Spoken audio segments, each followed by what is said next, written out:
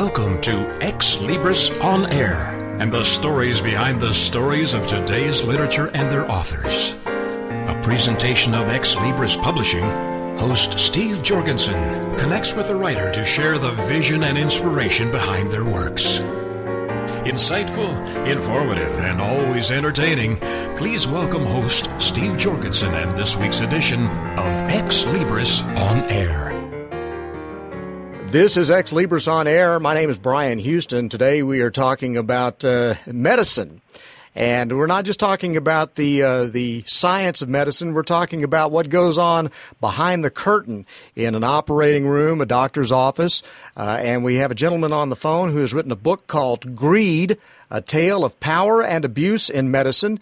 It is published by Ex Libris, and he goes by the pen name of Boudreaux.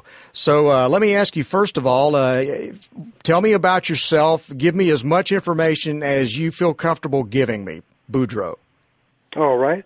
Well, I've attended several universities and have 3 degrees and have worked in anesthesia for more than 25 years now. And originally I was born in South Louisiana. And I have worked all over the southeastern United States, have done a lot of anesthesia for traumas, open heart surgeries, craniotomies, preemies, 100-year-old patients, all kinds of things, and have seen a lot of stuff over the decades of activity in my field. Now, I'm assuming that the stuff that you've seen that is in this book is not going to be the kind of stuff that is go-by-the-books medicine, then. No, it's not. It's some of the kind of unusual things that I've seen and experienced over the years. All right, before we get into asking you about exactly what the book is about, tell me a little bit about why you decided to write this book. I wrote this book because some of the things were unusual, and a lot of the patients we have just express questions and stuff where they really have no idea what's fixing to happen to them in the surgical process. And so I also wanted to lay out what happens for a person to have surgery in the book. Okay, but then you also get into some of the seedy things that go on in the book. So tell me what the book is about. The book basically follows a week in the life of an alcoholic anesthesiologist, and he works the system quite to his benefit and doesn't hesitate to use the power and influence he has to his benefit. Now, I got to tell you, that makes me just a little bit uncomfortable to know that the man working with the anesthesia is an alcoholic, first of all. Yes, it's true, but people in medicine, nurses and doctors are just regular people too, and they have many of the same faults that carpenters, school teachers, and electricians and everybody else has. So are you talking about this from personal experience or from people that you worked with? Personal experience. Really? Okay. And how difficult was it to do that kind of a job and have those kind of demons? Well, you have to deal with all kinds of neurotic people. A guy who was one of the head psychiatrists at Duke once told me, everybody's crazy. The only question is, where do you fall out on the line between neurotic to psychotic? And where do you fall in that category? Depends on the day. Oh, this is great. Well, I often joke with a doctor friend of mine, and we both agree on this. He said, you have to have some intelligence to finish medical and nursing school, but you don't have to be sane. Well, this is also true. You're very right. There's a thin line between genius and madness. Sometimes that's right. Yeah. All right. So tell me a little bit about the people in the book. It's a fictional book, so there's obviously a main character there. Tell me about this character, who I assume is the alcoholic that works with anesthesia, correct? Yes, and he's in charge of the operation there. He has some anesthesiologists working for him, and he works in a medium-sized community hospital in a fictitious town in the southeastern United States. All right, and so tell me a little bit about his life there. Obviously, I guess you get into more than just what goes on there at the hospital. Talk a little bit about how you developed this character. Well, the character is based on a combination of several people I've worked with over the decades and met. And some of them were some real characters. And I left out some scary stuff because every once in a while I have seen something like that. I don't want to scare people in going to the doctor because we have one of the best, if not the best, healthcare system in the world. I've met people from other countries, and these socialized medicine countries can't compare to what we do here in this country. But this guy just basically goes along, and he's primarily interested in making the maximum amount of money for the minimum amount of effort, and he doesn't put forth a lot of effort. But he utilizes his degree and his influence and his power as the chief of anesthesia every chance he gets to benefit himself. So you would say this guy's just a little bit crooked? Well, he certainly goes up to the line of breaking the law, and he's not very ethical. Okay. I'm not going to ask you to give away the entire book, but is there a particular scene or story in the book that might kind of give a synopsis, give us a little bit of a taste of what a person might deal with when they read this book, one of the interesting anecdotes? Well, for example, the anesthesiologist will meet the patient, and they think that he's going to be the one to put him to sleep, but actually a nurse anesthetist puts them to sleep, puts in the breathing tube, and does everything and stays in there. And if they have a heart, their heart stops beating, they start CPR and give drugs to start the heart back beating and do all the emergency purposes and activities, and they'll call in the anesthesiologist if the anesthesiologist wants to be called in. But the nurses do all the heavy lifting on all the cases pretty much. Now, I saw in the beginning of your book, you were talking about anesthesia being the one area in medicine still where you have to kind of react in the moment as opposed to dealing with the mechanisms of medicine. Explain that. Well, you have a patient in a coma, and sometimes things happen. The surgeon will do something, and the heart rate will go from 70 to 30 in an instant. And nowadays, there's a big move to computerize anesthesia records, and so you have these imperfect computer programs that the people in the operating room are fighting with. And if you're just the circulator who's the gopher who gets stuff for the surgeon and the procedure, that's not a big problem. But when you have the person's life in your hands and you need to react in seconds to retrieve the patient or to get blood pressure up or bring blood pressure down, get heart rate up or down, you need to be focused on the patient in front of you, not reading a novel or fighting with a computer. So what would be a reason that you would give a person for wanting to read this book? Well, to find out what really goes on during surgery. And the book explains how the money flows from insurance agencies and government agencies for surgery and what happens during the surgical process and who's involved in the surgical process. Most people don't realize that nurse anesthetists do the vast majority of the anesthesia in this country. I've had a lot of patients over the years that thought the surgeon put them to sleep. Wow. But he's busy doing the surgery.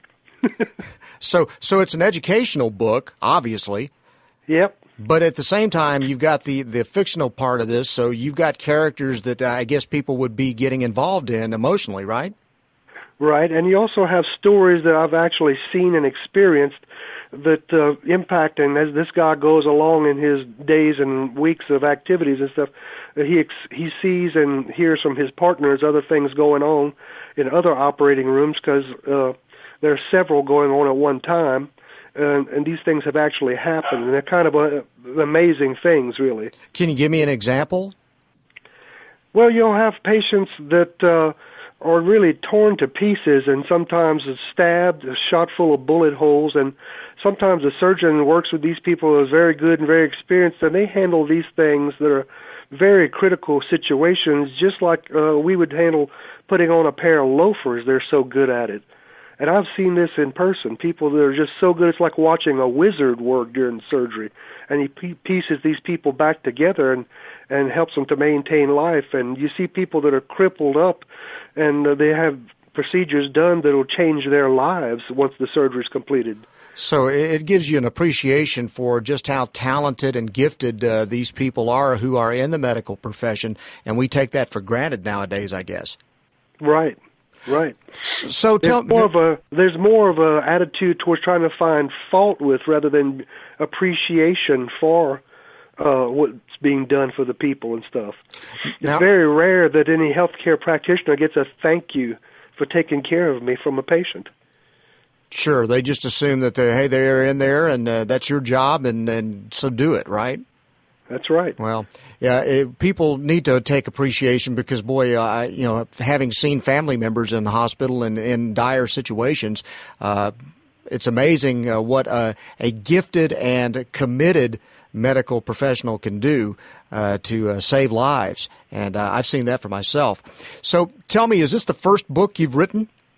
It is the first book I've written, and I'm getting ready to start writing the sequel this summer and hope to have it finished by Christmas time. So what do you think the sequel is going to be about?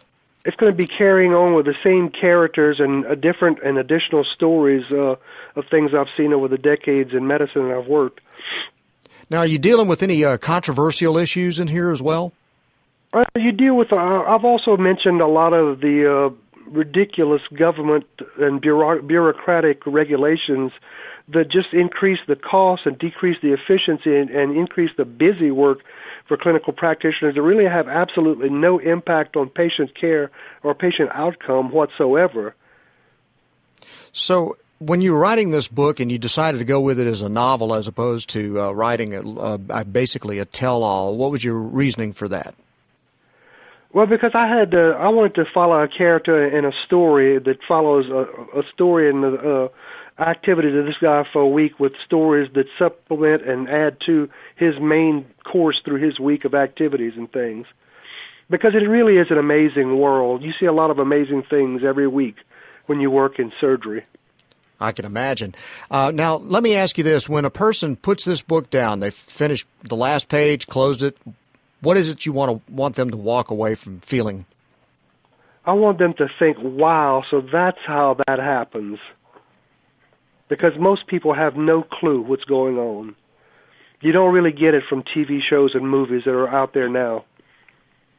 And you certainly, over a span of time, as much time as it takes, there's no way to condense that into a movie or anything like that. But at the same time, you can see scenes like you would see in ER, I guess, in your book. Right.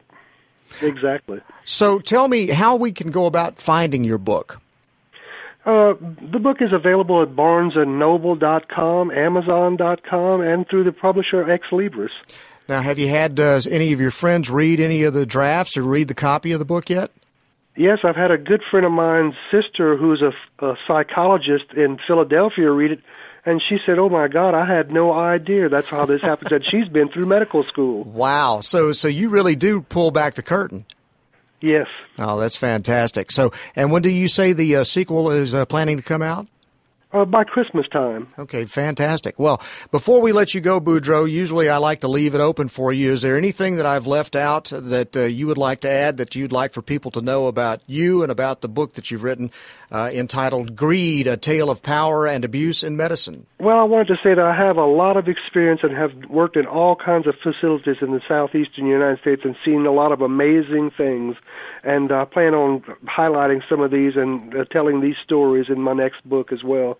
And it'll be a very interesting read, and it'll educate people a lot as to what goes on. Well, it sounds fascinating, obviously coming from someone who's gone through it all. I'm sure. What was it that was most difficult about writing the book, or did you have any difficulty writing the book? I didn't really have any difficulties writing the books because I used to write 10 and 20-page papers in graduate school every week. So this is just kind of an elongated version of a 20-page paper. Now, had you been taking like diaries and journals over all this time that you've been in this profession to be able to go back and look at some of these notes and remember these things, or are they just kind of burned in your brain? They're kind of burned into my brain, and I've made take a tablet and make a couple of pages of notes of things to recall the particular things that I want to tell that support the story of the main character going through his days and weeks. That's fantastic. Well, we wish you the best of luck with the book. Again, the name of the book is Greed, A Tale of Power and Abuse in Medicine. It's published by Ex Libris. Boudreaux, it was great talking to you. I really enjoyed it, and we look forward to seeing how the book goes. Best of luck with it, okay? All right. Well, it was great talking to you. Thank you very much. Thank you very much. Boudreaux, Greed, A Tale of Power and Abuse in Medicine. It's published by Ex Libris. This is Ex Libris On Air. My name is Brian Houston. Thanks very much for listening, and we'll talk to you next time. Ex Libris returns after these short messages.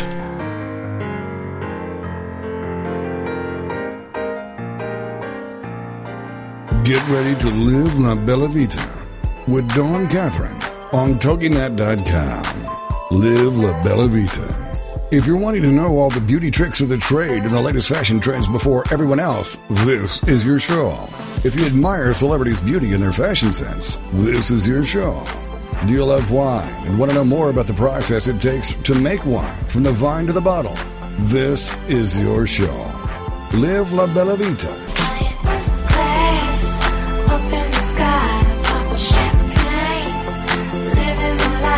For more on the show and your host, check out our website, labellavitacosmetico.com. This is the kind of show you can sink your teeth into if you enjoy traveling and food and family, all with an Italian flair. Then you can live La Bella Vita with your host, Dawn Catherine. Wednesday nights at midnight, 11 p.m. Central on TogiNet.com.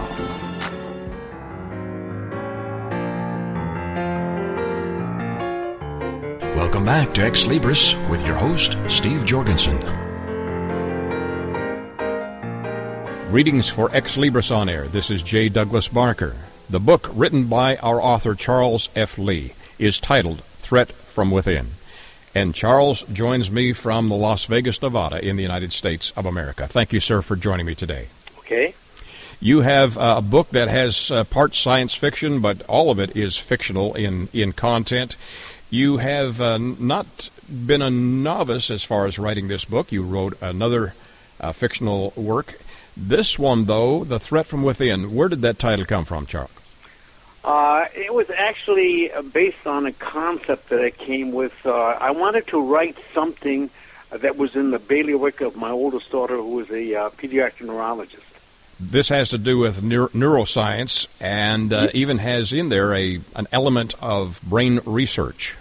Yes, it does. You also have included some thoughts on cell phone technology. In fact, the front of your book looks like a cell tower. Share with my audience how that fits into the story.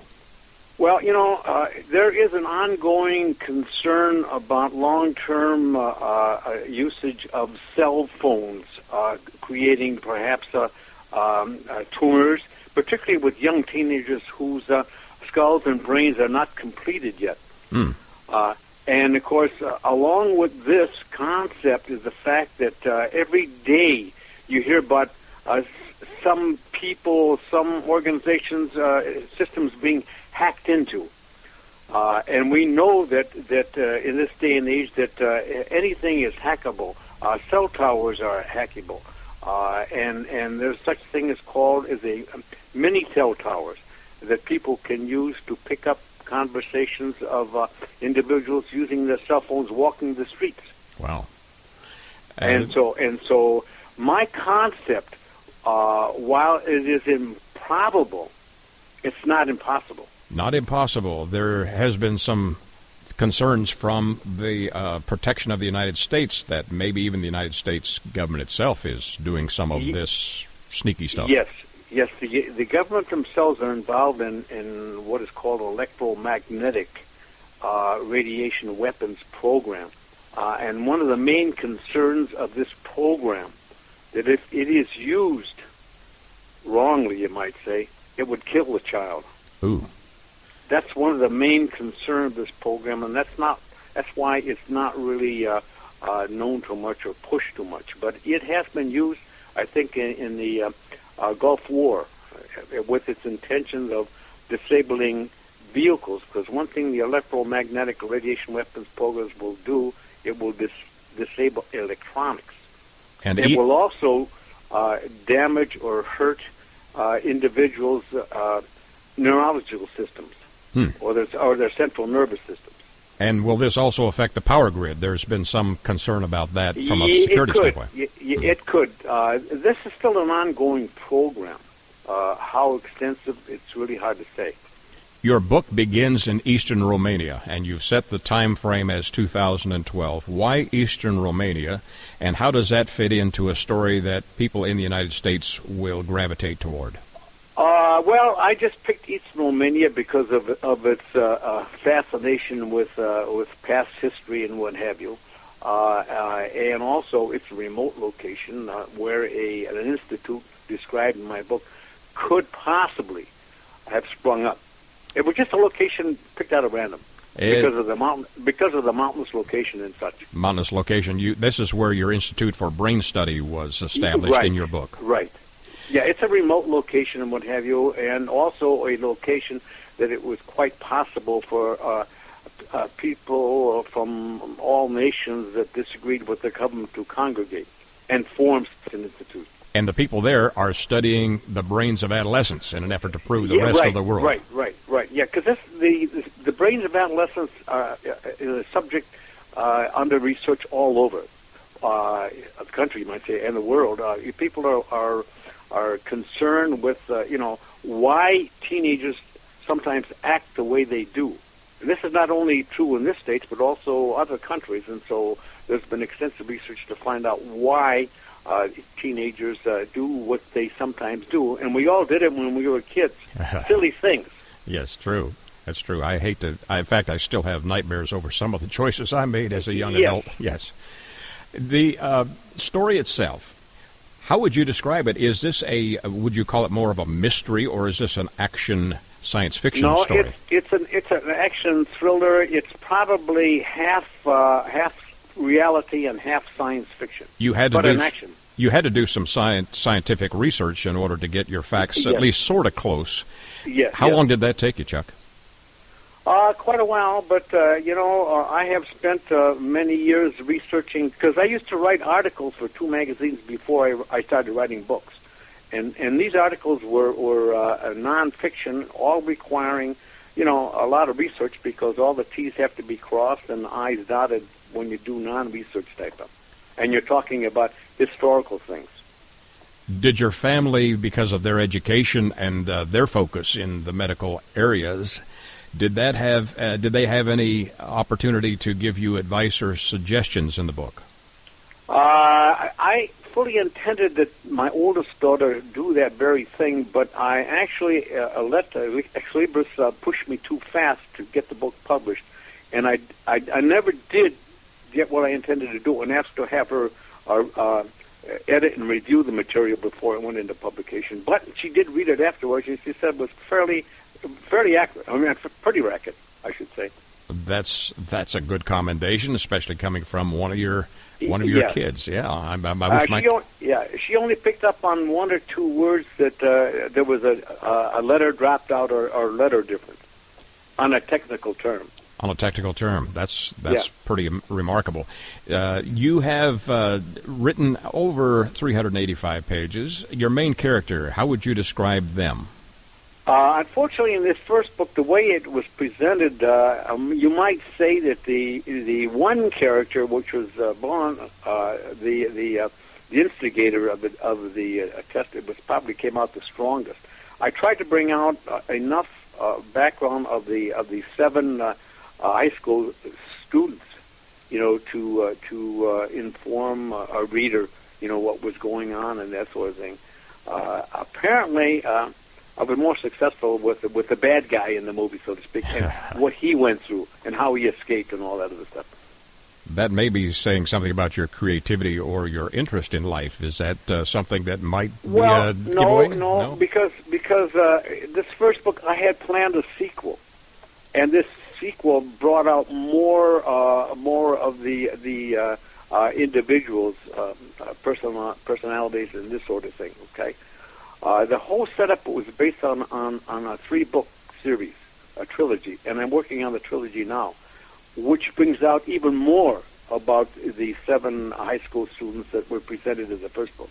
The photo of yourself are you a backpacker, or is that a parachute that you're wearing? That's a parachute. I thought it was. I used to belong to the Navy Dallas Flying Club. I was a pilot. And that parachute I was working in the picture back then, I was taking a check ride, an aerobatics check ride to see if I could still handle aerobatics. Incredible and shot. Yeah. I'm sorry, and you could or could not? I could, yes. That figures.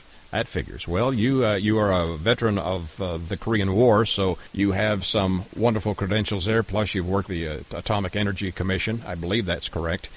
You have great credentials from a philosophical and scientific background, at least enough to be dangerous.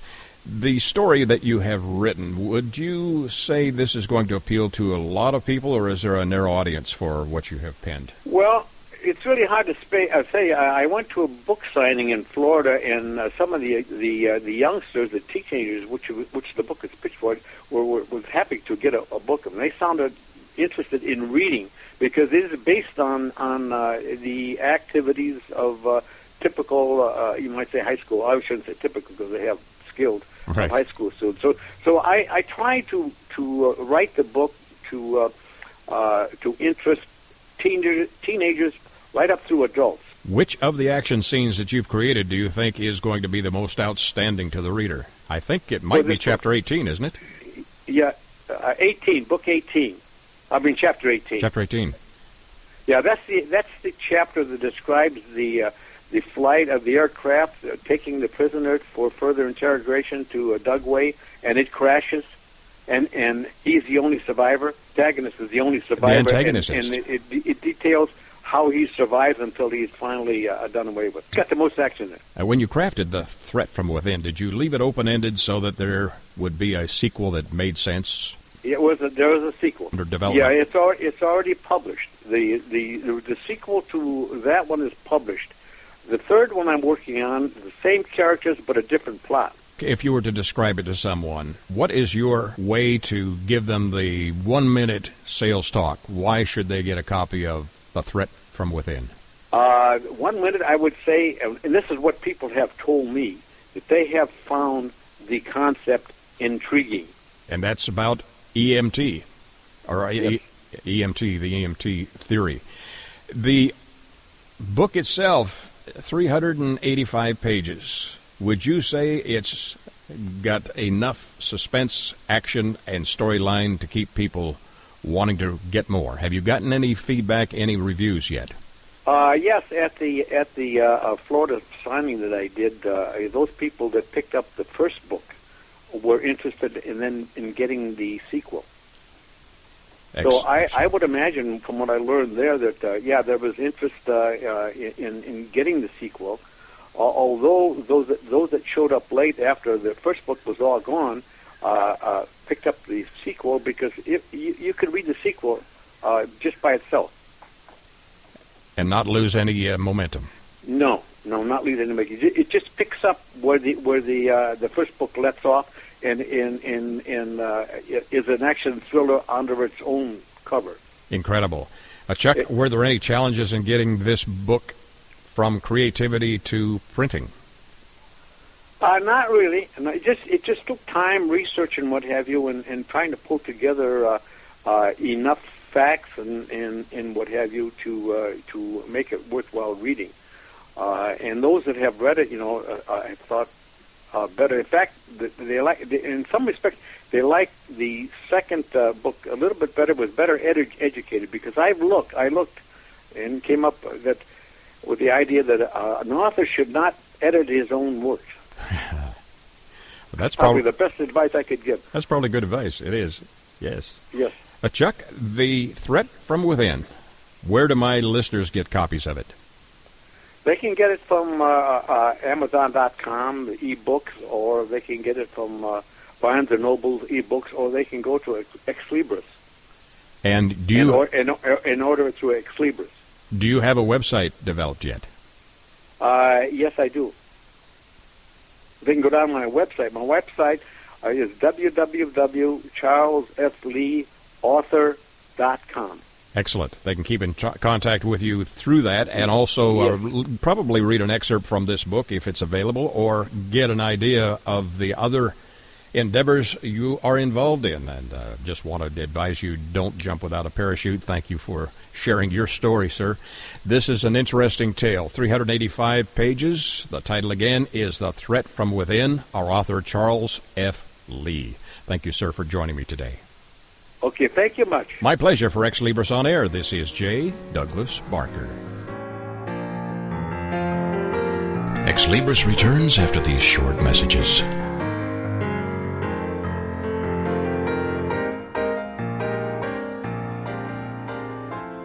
Join us for Self-Aid Success Stories with Helen Wu. Wednesday nights at 10, 9 Central on TogiNet.com. Helen Wu was born and raised in San Francisco's Chinatown, and after a very difficult upbringing, fighting depression, abuse, and addictions, she finally finds herself genuinely happy inside and out. Helen believes in taking our positive thinking and doing something positive to achieve a positive outcome. She's here to make a positive difference in your life, to be your game changer, your aha moment mentor. She's ready to help both men and women get into a better place. Helen Wu is also the author of Self-Aid Success Stories, 25 success stories from successful entrepreneurs. Inspired by Ellen DeGeneres, Helen wants the world to know that just because we find ourselves in a difficult situation doesn't mean we have to stay there. We can aid ourselves to a better life. So join us for Self-Aid Success Stories with Helen Wu, Wednesday nights at 10, 9 Central on TogiNet.com.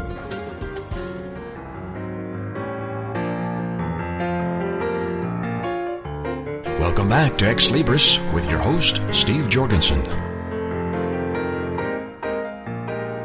Greetings for Ex Libris On Air. This is J. Douglas Barker. The book is titled The Spirit of Things 2.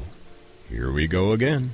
Our author, Carol Mann, joins me from Massachusetts. Welcome, Carol, to the program.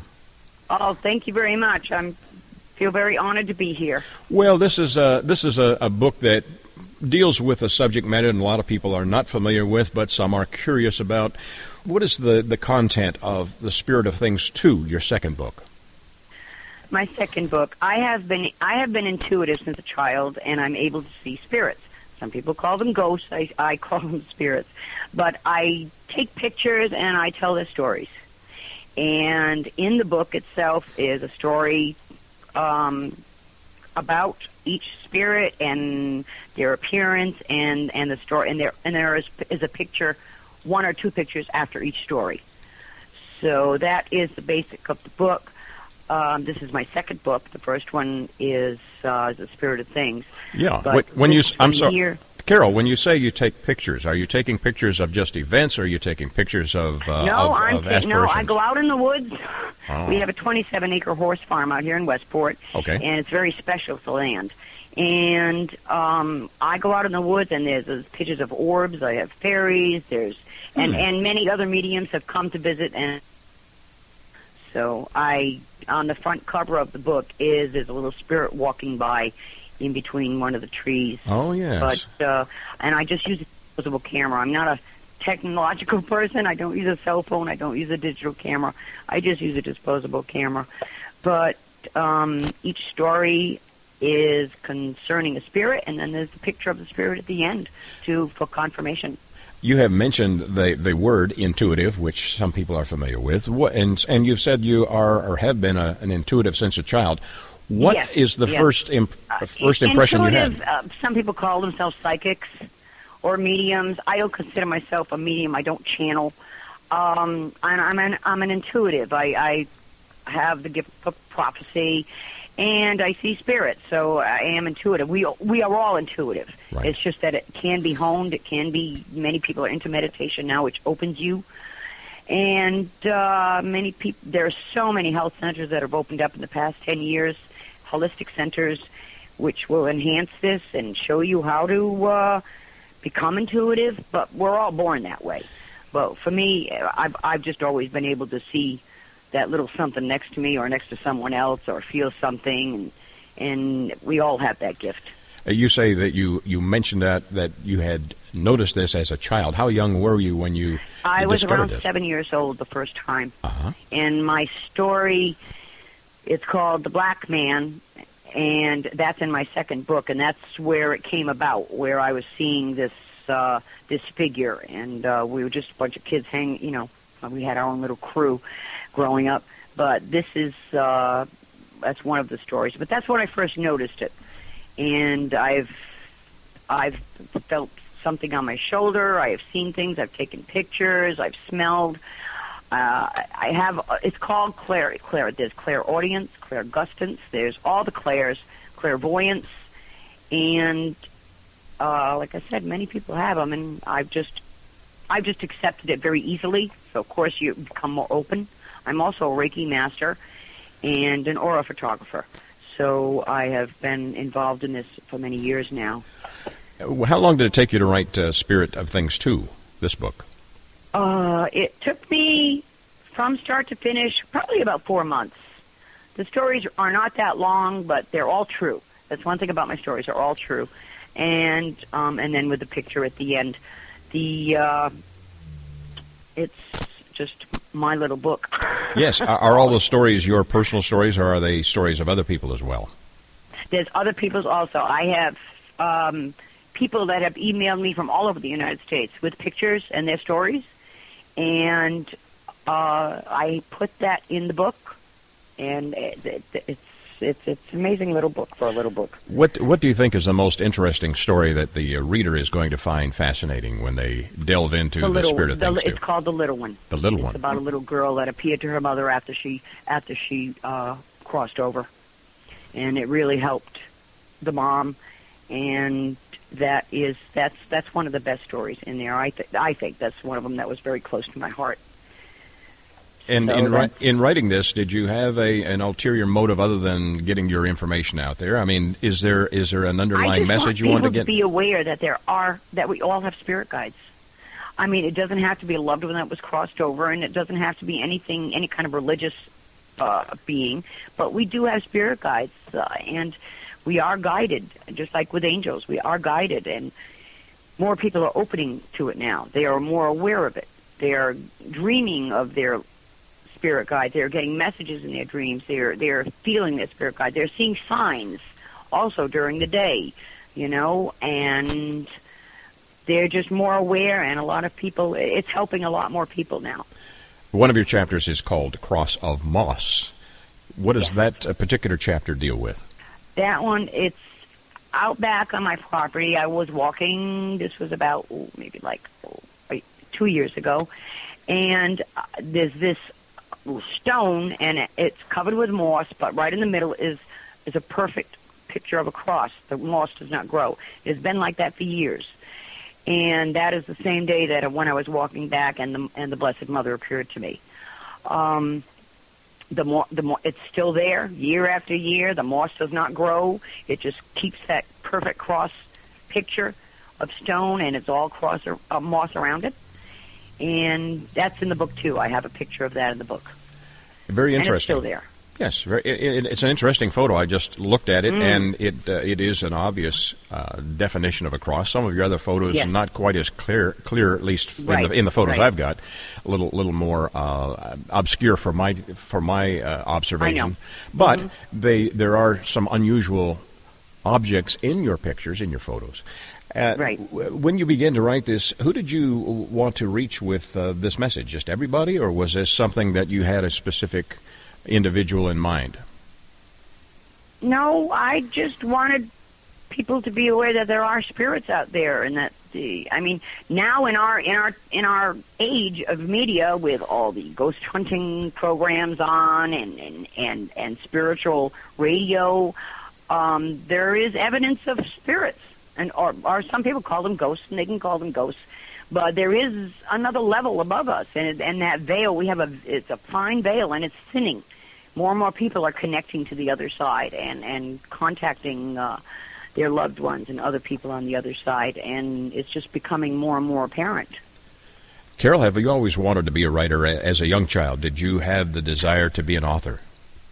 Yes, I have things that I have written since I was 8 or 9 years old, journals and all my dreams, because I journal all my dreams. I think it's important for everyone because there are messages in our dreams. And I have some that I have still from when I was 8, 9, 10 years old. And I've always loved writing, so this is just something that, and I am planning a third project, but it's not going to be anything like the spirit of things. It's going to be something else. Are you planning to possibly go into the fictional side of storytelling in your next event? I have 2 ideas, yes. And I already have a title for it. And then there's another aspect of it also. I have a little mentor. She goes to the Rhode Island School of Design, and she's an amazing artist. So she said she would do the artwork for the book. And this is something that I probably will be working on this summer. What genre of storyline or storytelling do you like? Is it mystery? Is it always involved the spiritual aspects of life, or are there other areas that interest you? The spiritual aspects of life and mysteries. The mystery of it. I think it coincides. Goes back and forth. It is something I've always had an interest in. It's always been there, and I've always seen spirits. So I just think it's one of my purposes. What is your long-term goal as an author? Oh, well, I have never thought about getting famous, but it was just very, very great to have my book published, and Xebris was wonderful. And as an author, is just to reach people, and I've had many people that have come to me about the book, and so it did have some kind of effect. Well, becoming an author, whether it's your first, second, or third book, is usually fraught with challenges. Were there challenges in getting this particular book, yes. The Spirit of Things 2, completed? Oh, yes. Yes, what were those? It was a lot of it was matching the pictures with the stories and choosing the stories. I mean, I still have a folder full of stories that I did not use yet. It's like I said, and some of the pictures are somewhat obscure in this book, but this is my next project. I'll make sure the pictures are a little better. Or upgrade your camera. Maybe that's what it was. I don't know which camera you used. Well, no, I know. It's hard too. The pictures were in black and white, so it is hard. But it's the front cover says it all, because that's yes. And that was really one of the best pictures because it is in color. It's on the front cover. And my first book, there's a picture of a horse spirit on the first book, and I was able to take different pictures there of animal spirits, because animals have spirits also. They do have auras. They do have anything that has energy has a spirit. Fascinating. Okay, Fascinating. Trees have spirits, animals, people, but we all have this energy, which is our aura. And a tree. You mentioned trees. There are some people that believe trees are like humans. That's not what you're saying. Yes, I do too. You do as well. I do as well. The one on the front cover of the book, her name is Senta, and she's a spirit tree. And fairies have been seen around her, but they are living things, and all living things have energy, which we are all, and nothing but energy. And they have energy, and it reaches out, and that's why it's not too funny to see someone hugging a tree. Native Americans, like the white birch, is known because we get aspirin from it. Pine trees. It's true. Pine trees are wonderful to console you. They have their own energy. Each tree has their own energy. It's part of Mother Nature. Fascinating idea. I hadn't thought of it that way. I live in 8 acres of pine trees, and sometimes I get angry with my pine trees because they spit on me all the time. Really? But, they drop needles and make me work hard. They're probably trying to tell you something. Don't plant a pine tree close to your house. I've enjoyed the visit. The title of the book again is The Spirit of Things 2. And that's 2 as in Roman numeral 2. Here we go again, and our author, Carol Mann, has joined me from Massachusetts. Carol, where can those who want to get a copy of this, where can they get their own personal edition of The Spirit of Things? It is for sale on Amazon, and Xebris.com has it for sale. The website is also www.carolmann.com, where you can look at the book. But Amazon also, it's been doing very well on Amazon. Around here in some of the local stores, it has been placed and selling. In fact, I have to bring some more to one other holistic center because it's sold. And it's very easily, like I said, between Amazon and Xebris and major book sites. It's carried on all major book sites. Sure, and they can request it from their local bookseller if they don't have a copy on hand. Again, the title again. And it also won, I entered into the National Dragonfly Book Awards, and it won second place. Congratulations. And and it's in the Indie Book Awards right now. I'm just waiting to hear because we had to just get that in soon. So it won second place in the National Dragonfly Book Awards. So. Congratulations. The title of the book, again, is The Spirit of Things 2, Roman numeral 2. Here we go again. The spelling of Carol's name is Carole, if you're doing a search online, and Mann is Mann. You can find her book, not only this, but the other books she has already published and those that may be coming in the future. Thank you, Carol, for joining me today. Thank you very much. My pleasure. It was a pleasure. For Ex Libris On Air, this is J. Douglas Barker. Join Steve Jorgensen next week at the same time as he explores the passion and the inspiration behind the works of today's authors. Right here on Ex Libris On Air.